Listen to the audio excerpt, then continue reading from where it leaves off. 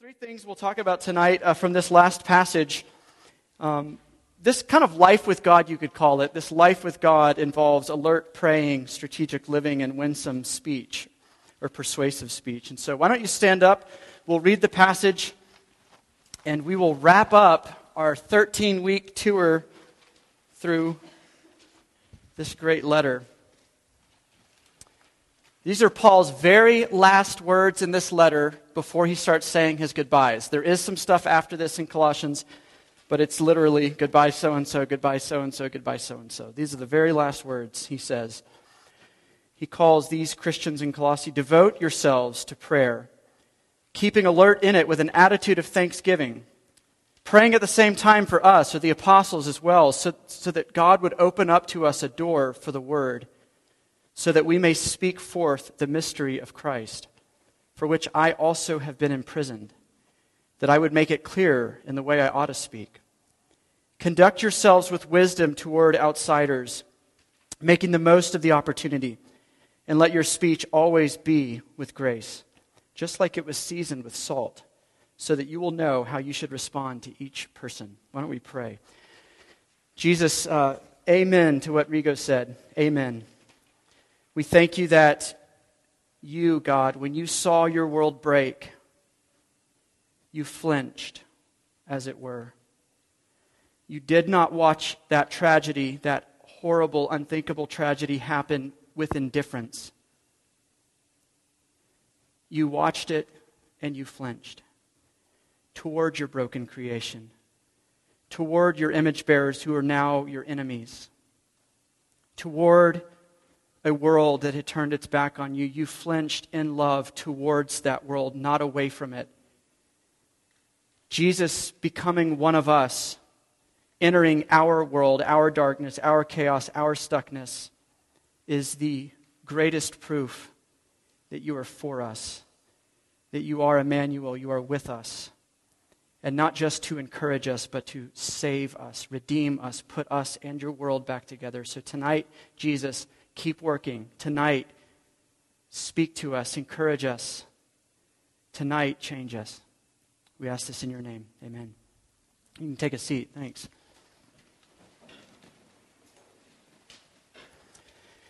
The greatest job I ever had was the summer after my freshman year in college.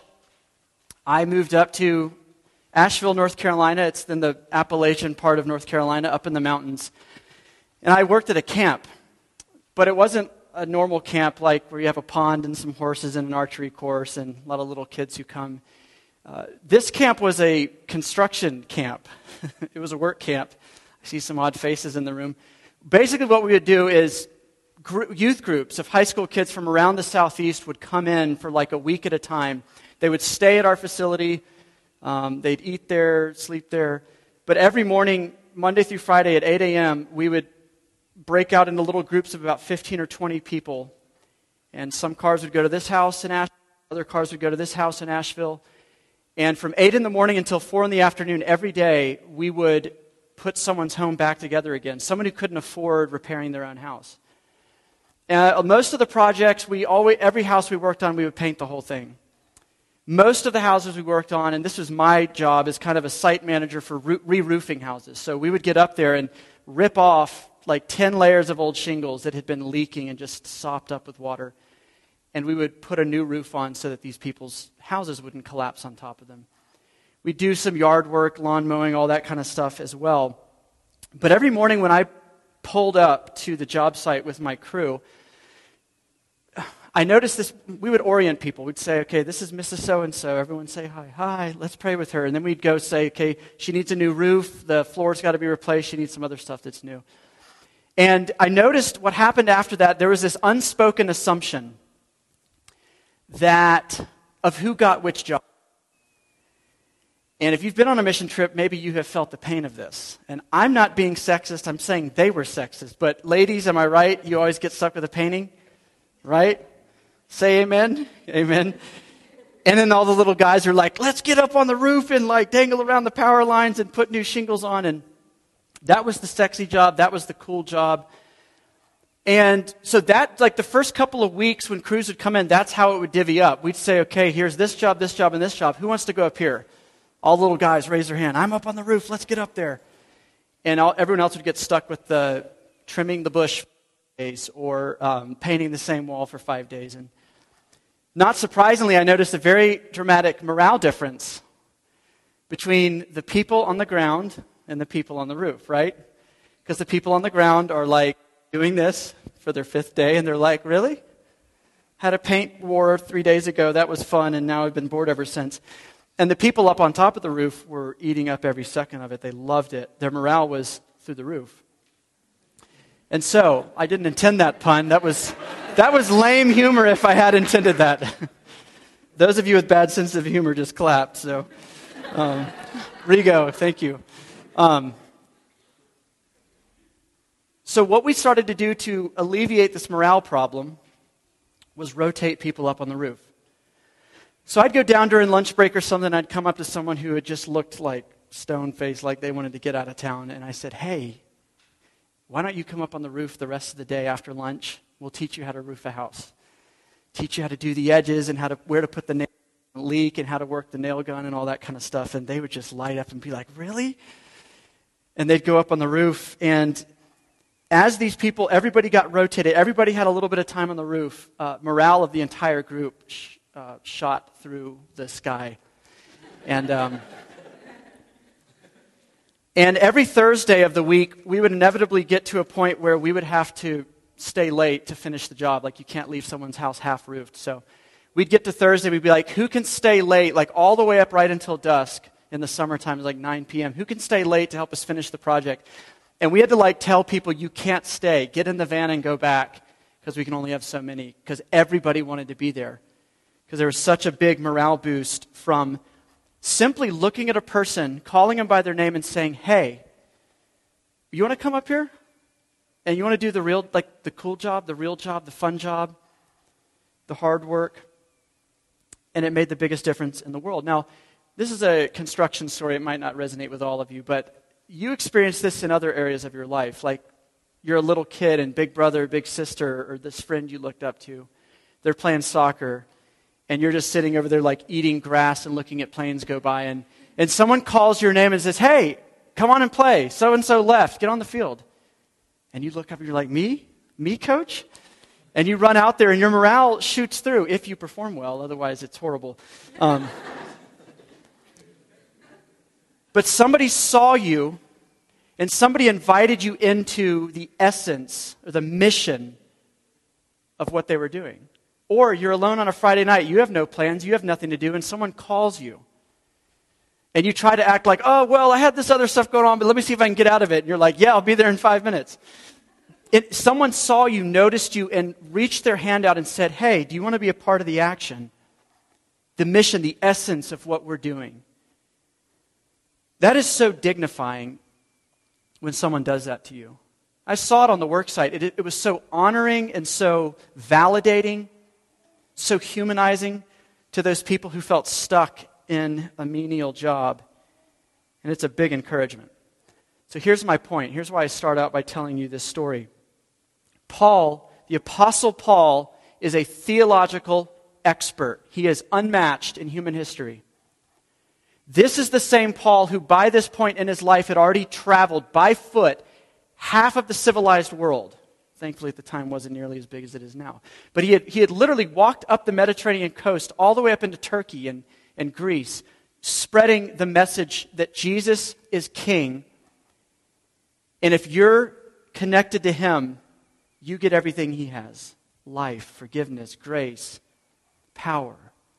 He went up and he planted churches all over the place.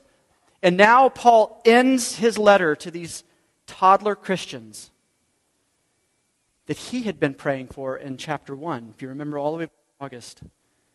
This expert Christian now says to Christians, hey, do you want to come up on the roof with me?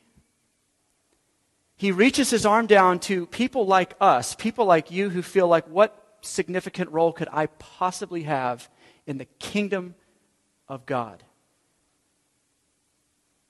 Does he even know my name? Does he even have a job for me? Is there even anything I can contribute to this? And I want to suggest to you that tonight, Paul, and Jesus through Paul, looks at you, Christian, if you are, We'll talk about it if you're not in a minute. But he looks at you. He calls you by name. He reaches out his arm and he says, hey, do you want to come work with me in my kingdom? This is so obvious. If you grew up in the church, you know, I know I'm supposed to serve. I know I'm supposed to labor for the kingdom, whatever else. But have you ever stopped to just appreciate the patently obvious? Or have you left God's question hanging without an answer when he asks you, hey, do you want to come be a part of what I'm doing? Have you ever answered his question or just assumed it was asked and answered and you're just living your life in some menial job wondering what in the world is the purpose of me in this thing called church or this thing called the family of God? Here's the thing about when a person becomes a Christian. We've already talked in the past few weeks about how God adopts you into his family. The only way you become a son of God or a daughter of God is if he, through his grace, adopts you. You're not born a son or a daughter of God. We're not all children of God. That's unbiblical. That doesn't come from the Bible. It comes from wishful thinking. The way you become a son or a daughter of God is he adopts you and says, you have been abandoned, you have been left, and now you're mine forever. But did you know that when you were adopted into God's family, you don't just get a new father. You don't just get new siblings. You get a whole new family culture. You get a whole new family business. You get a whole new family work. Back in the day, even 100 years ago, every family had a vocation. Some of you have last names that correlate to this. If your last name's Cooper, your family line built barrels. If your last name is, Smith, your family were blacksmiths. Like, people named themselves after what their clan or their tribe did. So if that tribe, Miller, thanks Clayton, I saw you wanting attention there. Miller's milled stuff. If one of those family, if the Millers adopted you back in the day when they actually milled stuff, guess what your job became on second 2 of being a member of that family? Hey, here's where we work. You want to come join us? Or here's where we work. Come join us with less of an invitation.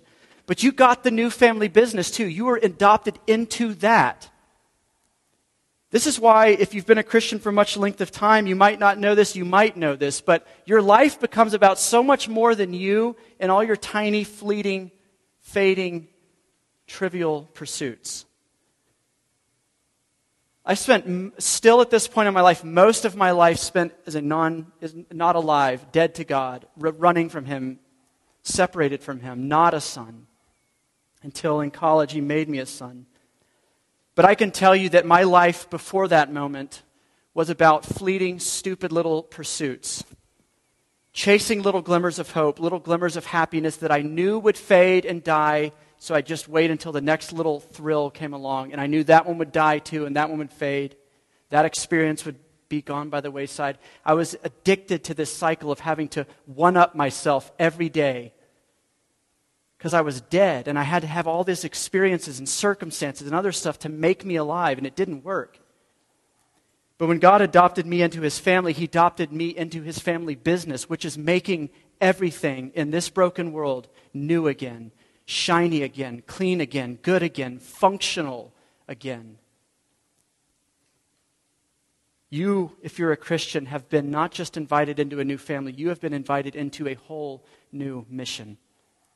A whole new life, a whole new purpose. That's what we mean when we say life is about so much more than just claustrophobic, tiny little you and whatever's on your mind that day. Your life has purpose and context.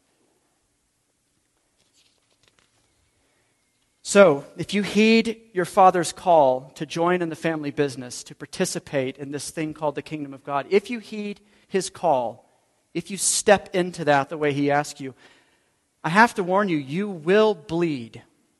You will be cut. You will get exhausted. You will labor and work day to day under a hot sun. Did Paul not just mention that this very mission, this gospel, is the reason he's in a jail? This isn't the first time Paul's done time. He's done time across the board repeatedly, over and over and over again. Every town he goes to and proclaims this resurrected Jesus. Doesn't sound like he's very powerful because Paul keeps getting put in jail by the authorities. Paul bled for this, sweated for this, worked for this. Just like those kids when they got on the roof. Were things less comfortable on the roof? Were they more dangerous? Oh, you bet. You got to watch your step up there. If you slide off, it's painful.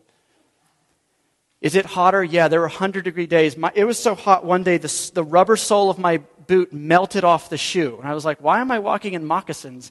And I looked down and the sole of my shoe was stuck to a little tar patch. That's how hot it was on the roof. I bled. The shingles cut you. The asphalt grit in it gets into your skin. It cuts you. You look like a coal miner when you're done with a day of roofing. That's the Christian life. That's the family business God has called you into. It's a messy one. It's one where you'll bleed. But it's one where your morale will be shooting through the sky eventually as you learn the rhythms. And you're about something bigger, something more. You're not on the ground like eating grass and looking at the scars and like doing nothing. You're up there. You're in the essence of what's happening. You're in the important work. You're in the bullseye of it. If you don't heed or hear God's question to you, will you join me as I rebuild planet Earth through my church? If you don't hear or heed that call, you will find the Christian life the most boring, irrelevant, dull, pointless, aimless, disinteresting existence you could imagine.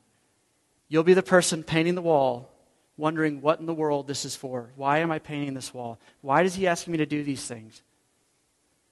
So hear his call. Hear the call to join the family business and to be a part of putting things back together. That's what, guys, if you've been here even a few times in the past 12 or 13 weeks, what's the family business? It's God putting everything back together again through Jesus. Namely, his image bearers. If you're not a Christian, do you know that God's day-to-day purpose, his day-to-day activity in this world is putting people like you back together again, making you alive? Did you know that? Do you feel outside of his purposes? You feel like you're off over here on the side and he's always talking about his people, his people? Do you know that he has called his people to be a blessing to you? Do you know that he has saved his people to come and gather you? Do you know that his eyes aren't just stuck over here, but they're on you too? This is good news. This is what the Bible is bending over backwards to persuade you of and shake you to attention.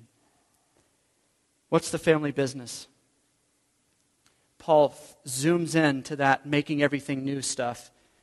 And in this passage he says it's to pray in an alert kind of way. He says it's to live in a persuasive way, in a strategic way, and it's to speak in a winsome way. Let's get really practical. What does it look like for you to hear the invitation of God, to see his outstretched arm in the midst of your discouragement and say, hey, you want to learn? You want to learn how to be a human being again? You want to learn how to love? You want to learn how to be normal? You want to learn how to have self-control? You want to learn how to love even your enemies? You want to learn how to forgive? You want to learn to have purpose in your job even if your boss is awful? You want to learn how to hope again? You want to learn how to be content in any circumstance? Do you want to learn how to be completely yielded and surrendered to my purposes? The way that happens is through this praying. That's what specific shape it takes. What do we mean by this? God says, in a sense, prayer is a key way that God invites you into his work. Prayer, in a sense, is the roof. And the other stuff we'll talk about. Prayer is kind of like the come up on the roof, come in to this thing called prayer if you want to really participate in what the good stuff of what I'm really doing in the world. It's by praying. And not just praying generically, but a specific kind of prayer. Paul doesn't just say pray. He says be alert in your prayers, and he says pray steadfastly. So we need to hang on to those two words, because those are the two words that give us something new that we haven't heard before, instead of just, oh, I know I'm supposed to pray. Why does Paul say pray with alertness or your eyes open watchfully? Why that adjective put there by that verb? Why? Because you can't track God's response to your prayers if you don't know what you're praying for, if your eyes aren't open to see and anticipate and expect Him to respond to you. You have to be alert. You have to pray with your eyes open. It's like you pray, you watch. You are on guard. There is a hair trigger on you to expect. This Father repeatedly, he invites me, He beckons me, He woos me. He even jokes in some places to say, pray, praying, pray. Do you know who you have access to? Ask. I'm just amazed how much God has to go to the mat to convince us to ask to be connected to infinite power. You'd think we'd want that, but we don't. He says to pray and to be alert, to be anticipating and expecting Him to answer. You can't be alert in your prayers. You can't be awake to how God is answering your prayers if your prayers are vague. This is where we get really practical. If your prayers are vague, Lord, help me this semester, how do you know if He's helped you or not? Lord, be with me when I take this test. How do you know if He was with you or not? Does Him being with you mean you getting an A, or does Him being with you mean you don't grumble in unbelief and godlessness? Or does Him being with you mean you take some time out of studying to help your class? I don't know. What's an answered prayer? Who knows? Because it was so vague. Lord, help me love my roommate. How do you know when you're loving your roommate? That's a really broad category. The Lord's Prayer, you're saying right now, if you're tracking with me, you're like, well, but Ben, the Lord's Prayer is so vague. Thy will be done. Let your kingdom come. Lead me from temptation. Deliver me from evil. That's so vague. The Lord's Prayer is a template. It's not supposed to be the be-all, end-all of prayer. It's the, hey, this will get you started. It's the training wheels for prayer. So how do you take a vague request like, Lord, let your kingdom come, and make it specific? Well, Lord, today, let your kingdom come in my sexuality. Jesus, be a king. Reign over me. Subdue these temptations. Show your power in a place that gets me every day. So that the world would know, that I would know, that I'm alive now. Be a king in this tiny little corner of my life that wreaks so much havoc. Today, be a king. How do you take the vague prayer of let your will be done and make it into a specific, customized, laser-focused prayer that you can actually track how He responds? Well, instead of, Lord, help me love my roommate, Lord, I'm pulling into my condo. I am about to walk up the stairs into my room, and I'm probably about to see a disaster in the kitchen because they didn't do their dishes again. Jesus, I don't want my life to become about being a prosecutor who goes around nitpicking everybody for little infractions. I want to be a lover of these roommates. I want to be a servant to my roommates. So help my perspective to change as I'm walking up these stairs. When I get angry, help me to walk out of the room and just reorient. And if I need to talk to my roommate because they do this every day, help me to be gracious and offer to help them. You can track that prayer, right? Because you're going to get angry in about 3 seconds when you open the door. And you can track where Jesus is in that moment. Deliver me from temptation is a very vague and open-ended prayer. How can you track that? We are bombarded with temptations every waking hour.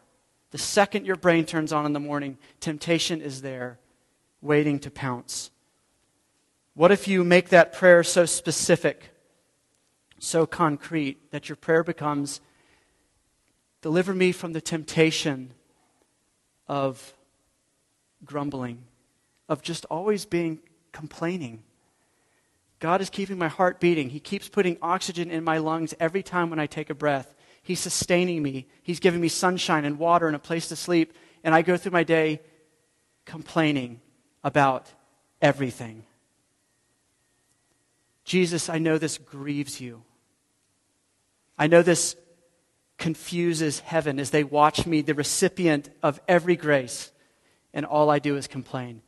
Today, Jesus, deliver me from the evil, from the temptation of thinking that I've gotten a raw deal from a God who has gone to the cross for me. This is how our prayers get specific. I had the guy who mowed the lawn at my seminary for like 30 years. His name was Bob. Bob was the groundskeeper at my seminary, and there's a story about, I heard this from a friend of a friend, but apparently Bob keeps a prayer journal, and he has been for 30 years, and Bob apparently hit the point while I was in seminary where he hit his 10,000th answered prayer that he had recorded in his journal. He numbered them since the 70s. Little stuff. If Bob was talking, he said, "Hey, Trish, how you doing today?" And you said, "Well, I don't know, like really got the thing going on at my church, whatever else." Bob would be like, "Okay, I'll pray for you." And Trish would go back to class and be like, "Yeah, sure, everybody says they'll pray for me." No, Bob went home and Bob prayed for you. And he wrote it down and he tracked you. He'd ask you a few weeks later, how'd that situation turn out? And you'd either say it turned out for the worse, but the Lord's been faithful, or it turned out great, things worked out really well. And Bob would go home and be like, check. Check. Bob had his 10,000th answered prayer that he had been tracking because his prayers he was alert. He actually, after he asked God stuff, he actually stuck around long enough to hear his answer. Imagine that. We do that with people. You ask me something, you wait for my response. With God, we ask him and we go on and we forget about it because we don't really think he has any interest in our request, has any interest in answering. Bob knew God loves when his sons ask him. And Bob looked and his prayers were specific. What's the fuel for this kind of steadfast prayer? Paul didn't just say be alert in your prayers. He says steadfast. Here's the hard part. Some of you all have been praying for things for a long time and nothing seems to have changed. Parents' marriage is still hard. Issues with your father or your mother still persist. Temptations you have prayed your heart out that they would leave you still jump on you every day. Here is the fuel for steadfast, enduring, everyday kind of prayer. This is convicting for me to say because I would not describe myself as a steadfast prayer. Think about this example. The more you get to know me, the more you get to know RUF, the more you're going to know what we're about, what I'm about. And your requests are going to start aligning themselves with what you know this place to be. And so you'll start asking things like, man, I've been around this community for a while, like, I've really appreciated why they do this or why they do that they do these things. Like, you're just saturated in the culture here. You've gotten to know people a little bit better. You know what this place is now. And so you start making out of what you know this place is. And you say, man, we need a group of people who meets up in the morning and just praise because of everything I'm saying right now. You know this place. You know what we're about. The more you know me and what we're about and the people here, the more you know what to ask of. And the more you get yeses to those requests. I'd kill if someone would come to me and ask to start a group that prays for their friends here or this campus. We don't have one. I'd kill if people said, these freshmen seem pretty disconnected. What if I jump in the mix and start with them? Would you be okay with that? That's a prayer. That's a petition. That's a request. You bet your life I would be. The more aligned you are with the mission here and the more you start making requests out of what you know this place to be, the more I'm going to stop you mid-sentence and say, stop talking. Yes.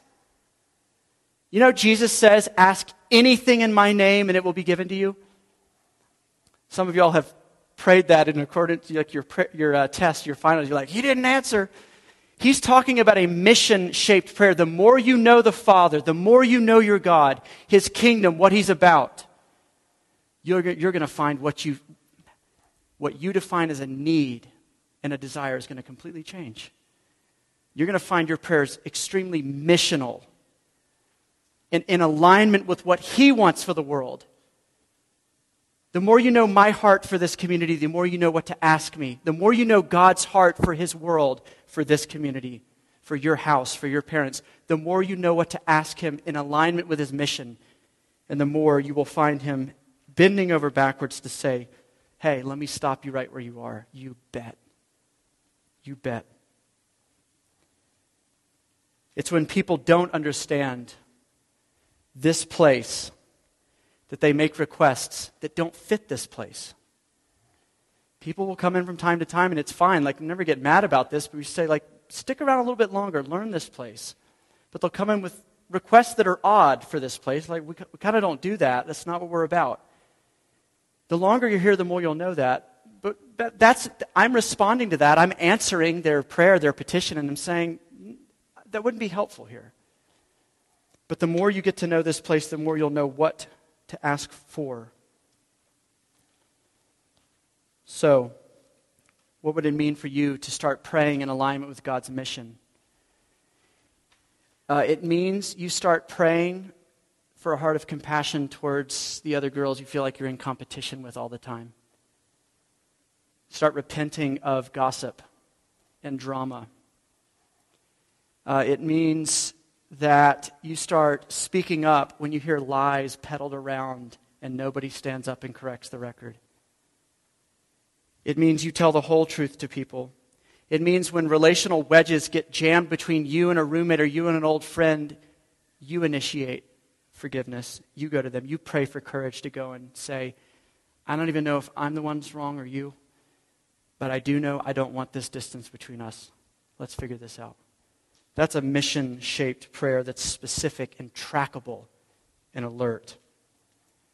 What will also fuel your prayer life? Knowing who you're not. Namely, knowing you're not God.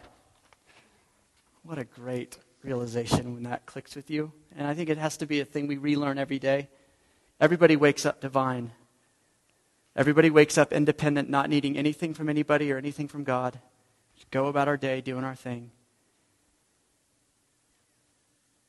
When the more you know who you're not, the power you don't have, the control you don't have, the grace you don't have, the compassion for that friend you don't have, the patience you don't have, the more you'll start asking the one who does have it to share with you what he has. And the more you know who God is, the more we'll ask him. This is convicting. The reason we don't pray is because we don't believe God is good.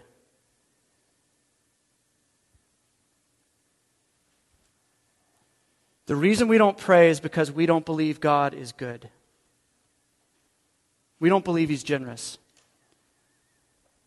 The more you know who he is, the more you'll ask of him. Annie Johnston Flint, an old poet, wrote this: when we have exhausted our store of endurance, when our strength has failed, when the day is half done, when we reach the end of our hoarded resources, our Father's full giving has only begun. His love has no limit. His grace has no measure. His power has no boundary known unto men. For out of his infinite riches in Jesus, he giveth and giveth and giveth again. The more you know the heart of the Father, the more you'll climb up in his lap and start making big, bold, specific, missional requests. The last two things on here I want to just hit very quickly, but strategic living Paul calls us to as well when he says, conduct yourselves with wisdom toward outsiders or those who are not in the family of God. Making the most of the opportunities you have with them. Let your speech always be with grace as though it's flavored or seasoned with salt, knowing how to respond to each person. Let me ask you this question. There's a few songs you know the lyrics to. Exclude stuff like these Christmas carols. We grew up singing those. But think about the songs on the radio. You know the lyrics to them. How did it come to be that you know the words to the song? Did somebody hand you a Xerox copy of just like a poem and say, hey, this song is awesome. You should read this. It's not how it works. It's always the music that gets you. You're scrolling through the stations and you hear it like, this is awesome. And a lot of time goes by, you're just singing it, you love it, you roll the windows down, and it's yours. But then you start listening to the lyrics, or you go download the lyrics, and a whole new realm of that song is opened up to you. And you know them because you loved the song first, you loved the music first. God is calling his people to live in such a way that the music of your life makes people stop when they're scrolling through that dial. Walking through campus, going through their class, all your coworkers, they're just scrolling through every day. But with you, they hear a tune that's appealing. This is different. This is kind of catchy. I like this. And they listen and they listen and they listen, and they don't care about the lyrics or some gospel you have or whatever you do at RUF or church. But they listen to the music, they hear the music, it's pleasing, it's appealing, it's interesting. More often than not, people will start asking you, hey, what are the words to that? What are the lyrics? Not when you just put down a piece of paper in front of them and say, hey, you should learn this. The music, the life draws them in. We should be living our lives in a way that begs questions and curiosity from the watching world. Let's do one more story and then wrap this up. Rosaria Butterfield is an old professor of feminism and women's studies at a college in New York, upstate New York. She was a lesbian, and this is kind of 10 years ago, so things have changed a lot in 10 years, but she was just this radical feminist. Her words, not mine or anyone else's. She wrote a book, a memoir. Rosaria Butterfield wrote an op-ed in the town just kind of pushing this feminist agenda, pushing this lesbian agenda. And a letter to the editor came back, or a letter to her came back from a pastor in that town. And she said, I got hundreds of letters. Most of it was hate mail. Most of it was from Christian people who were just awful in what they said. But she said this one guy's letter, I couldn't throw it away. I threw all the others away, but I put his next to the trash can. I couldn't bring myself to put it in there. It was the most winsome, thoughtful, nuanced, gracious words I've ever heard from anybody in my circles or not in my circles. She couldn't bring herself to throw it away. 5 or 6 months later, she picks his letter up again, and she calls him. She says, hey, I'm Rosaria Butterfield. I'm the lady. He's like, oh, I know who you are. You wrote that letter in the paper. She said, would you be up for a meeting sometime? Not because she had any intention of, she was all in this life she was living. She had her wife lived with her in her house. Like, she's all in. She's not like, I'm thinking about making a lifestyle change. She called him up to say, I want to hear more about what you're saying because you're the first thoughtful Christian I've ever encountered. And you didn't throw me under the bus. Like, you honored me. You respected me. Let's just get up and talk. And she was just planning on it being a fact-finding mission to go back and be like, okay, not all people are like bigots and everything. He ends up, they have a great conversation. He's like, hey, me and my wife would love to have you over for dinner sometime. I would love for you to meet her. She's great. You can bring your partner if you want to. So she's like, she just found herself doing stuff. She's like, I don't know, I just see my feet walking into his house. And I'm like, why am I doing this? This is crazy. This is nuts. So they have dinner a few times, and that turns into like a weekly dinner. They have a standing appointment, dinner at a pastor's house with his wife every week. And slowly over time, she began to just, their relationship with Jesus, their humility and owning and being honest about their own shame and regret and brokenness and struggle and sin, their carefulness with her, their gentleness with her, their refusal to treat her like a confused her. Who are you? She asked about the lyrics. The music drew her in, and she wanted to know the lyrics. She was converted.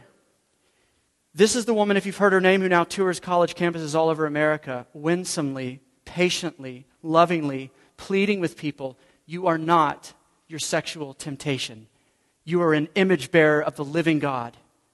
Don't let the same culture who stigmatized these people 40 years ago now turn around and say, now we're for you. Saying you were made for something so beautiful and so good and so dignified. You were made for life. You were made for this God. Rosaria Butterfield's life turned around. I know they prayed for her, specific missional prayers, and I know Jesus heard it. And I know she prays now that Jesus would do similar things to other people, and I know he answers that prayer too. Many in the room are the evidence of that. Friends, that story is how all these pieces come together. Paul is saying, do you want that? Or do you want your life to be about going to mass, running home, video games, Netflix, bedtime, wake up, do it all over again?